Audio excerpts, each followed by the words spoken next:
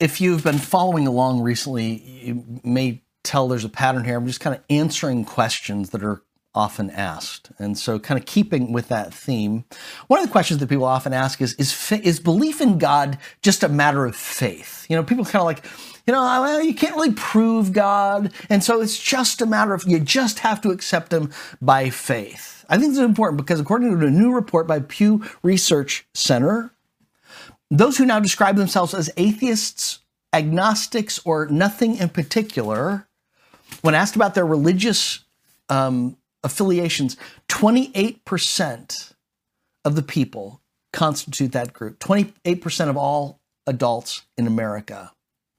What makes that percentage that much more impressive is to realize that in 2007, that group was only 16% of the American population. When I was growing up in the 1980s, only 5% of the population in the United States would have placed themselves as atheist, agnostic, or no affiliation whatsoever.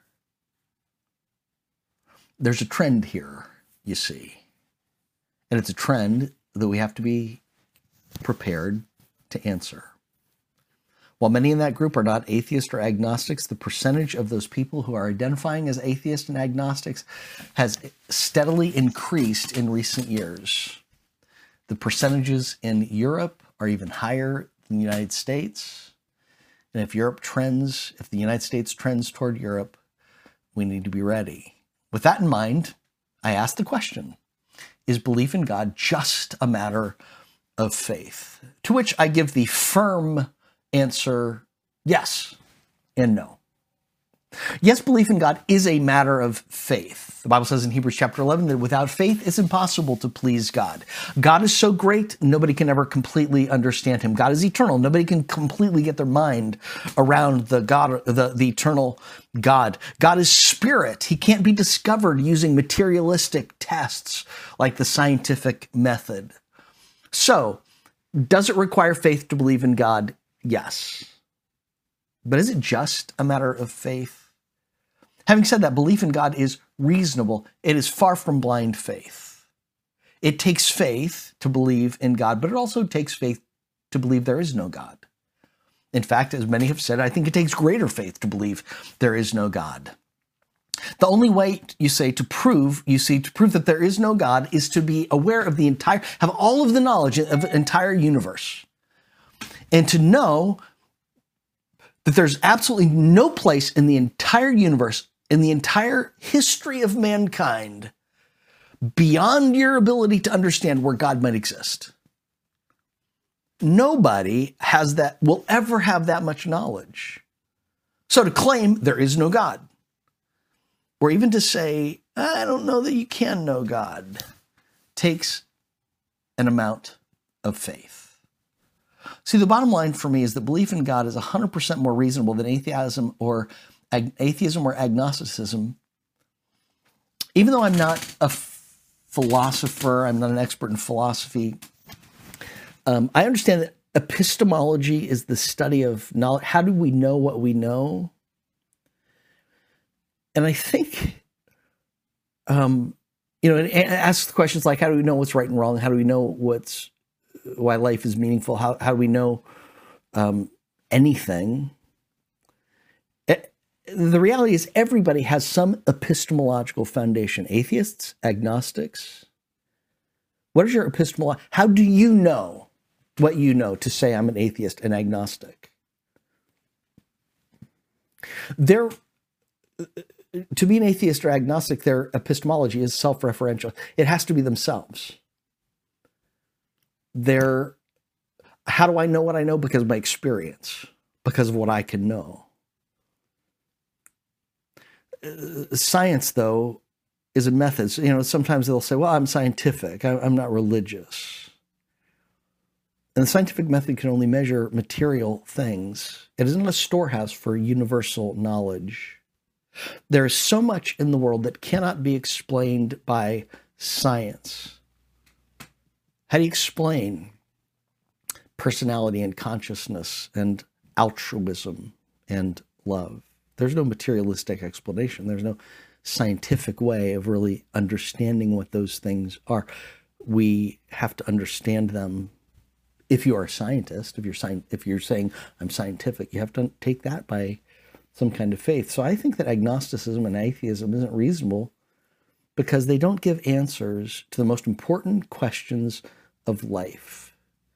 Because an epistemology of the self can't answer the question, which is, why is there anything? Why is there not just nothing? Why does anything exist? Why is everything not just nothingness? Science can't answer that question. There's not a materialistic proof, way of studying to answer that question. Science can help us understand what does exist, not why it exists. The atheist or agnostic's answer to why things exist is either, I don't know, or matter. Matter has always existed. Now, both answers are biased and not reasonable. That makes sense to me. You know, do you remember when you were in school, do you remember learning about spontaneous generation? Reason tells us that things exist because something existed before it. You exist because your parents existed. Flowers exist today because of the flowers that existed yesterday. Scientists today scoff at the idea of spontaneous generation. I remember, like for 2,000 years, people believed that, like mice, for instance, came from cheese because scientists would wrap up cheese and bread in a rag and leave it out for a couple of weeks and come back and there were mice there. And therefore they're concluded mice come as a result of spontaneously generate out of cheese. You get living things out of non-living things like cheese. Now we look at that today and say that's foolishness. Because, but isn't that what atheists and agnostics are? You have to say, well, material things have always existed. Well, from what? What came before? Why are there material things? You have to answer that question. And if you can't answer that question, at least you have to admit you take it by faith that material things have existed. Otherwise, you're just saying, oh no, it came out of nothing. Poof, spontaneous generation. Why is there consciousness? Why is there personality? Why is there love? Why are there relationships? Why is there rationality? Why is there a need for meaning? Why is there a desire for eternal life? Poof, out of nothing, the material. Poof, out of the material, you have spiritual and relational and rational. I believe in God because I believe that God reveals himself to us as the source of all things. I believe in God, first of all, of course, because I believe in Jesus. Jesus is God's ultimate revelation of himself to us. He is the word of God, the logic of God, the reason of God, the communication of God. I believe in Jesus because I believe that Jesus rose from the dead. I believe there's more evidence for that than that Caesar ever existed. Both of those, of course, kind of beg the question, well, those beliefs kind of are based on the Bible, aren't they? True. But even if the Bible didn't exist, even if we didn't have Jesus, I think it would be still more reasonable to believe in a God who created all there is because he reveals himself through his creation. It's what philosophers and theologians for years have called natural revelation. Now, the Bible says it this way in Romans chapter 1. The wrath of God is revealed from heaven against all godlessness and unrighteousness of people who by their unrighteousness suppress the truths, since what can be known about God is evident among them because God has shown it to them. How has God shown it to them? His invisible attributes, his eternal power, that is his eternal power and divine nature, have been clearly seen. Where? How? Since the creation of the world. Being understood through what he has made. As a result, people are without excuse. In other words, it is natural for people. God has given us the ability to reason. Where has reason come from? Well, it came from something. It didn't just spontaneously generate, did it? That takes a lot of faith. No, it came from something. It must have come from something rational. You look at the creator, you look at yourself and you realize, I'm a rational person. I must have a rational creator.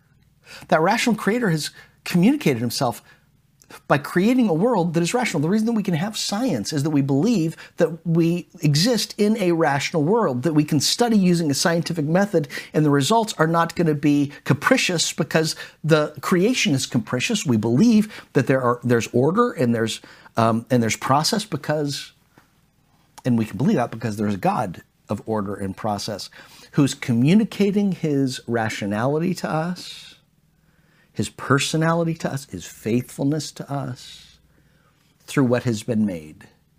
His invisible attributes, eternal power and divine nature, as Paul says it, have been clearly seen since the creation of the world. As a result, people are without excuse. Why does anything exist? Because God existed eternally.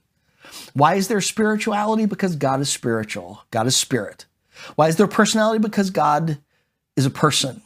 Why is there love? Because God is love. Why is there reason? Because God is a rational God and the creation reveals his nature.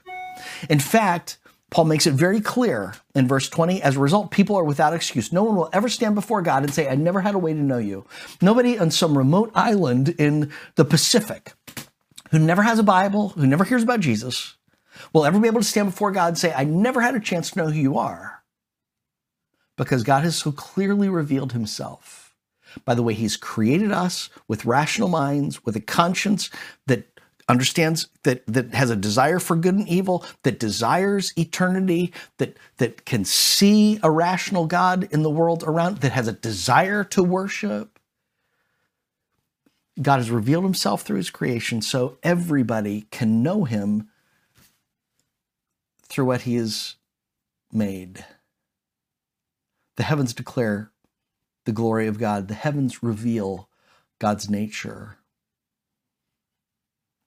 Romans 1 goes on to describe what happens when people close their eyes to God's revelation of himself through creation. And though they knew God, they didn't glorify him as God or show gratitude.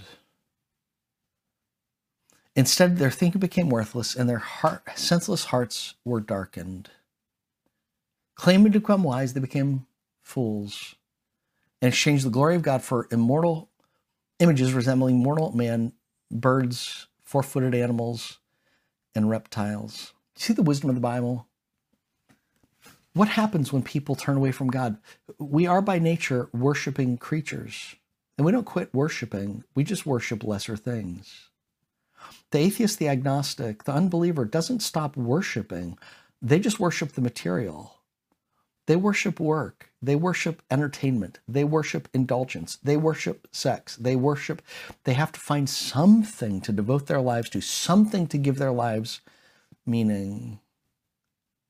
And what happens, verse 24, therefore God delivered them over to the desires of their hearts, to sexual impurity, so that their bodies were degraded by themselves. They exchanged the truth of God for a lie and worshiped and served what had been created instead of the Creator, who is forever praised. Amen.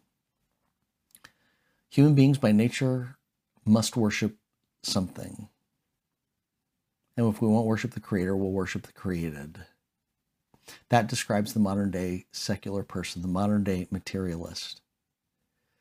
Everyone, you see, must put their faith in something, either faith in a God who made us, which explains rationality, personality, love, desire for eternity, altruism, or your faith is in the creation, science, yourself, your own mind, your contemporary culture. Is belief in God just a matter of faith? No, it's a matter of reasonable faith. How do you answer the question, how do I know what I know? Do I know it just because I look at myself and my hunches? Or do I know it because I look at revelation, the revelation of the world, the revelation of Scripture? How do I answer the question, why is there anything? Why is there not just nothing? How do you answer those questions that gives a reasonable solution, reasonable answers for life? Because quite frankly, if the only reason there's not nothing is because there's material things and there's nothing after, then there's no meaning in life. There's no meaning for getting up in the morning. There's no reason to have hope except the meaning that we create, except the hope that we create. And that's no hope at all. And so therefore you have to live a life of self-contradiction, living as though there's hope when there is no hope, living as though there's morality when there is no morality, because it's all individual.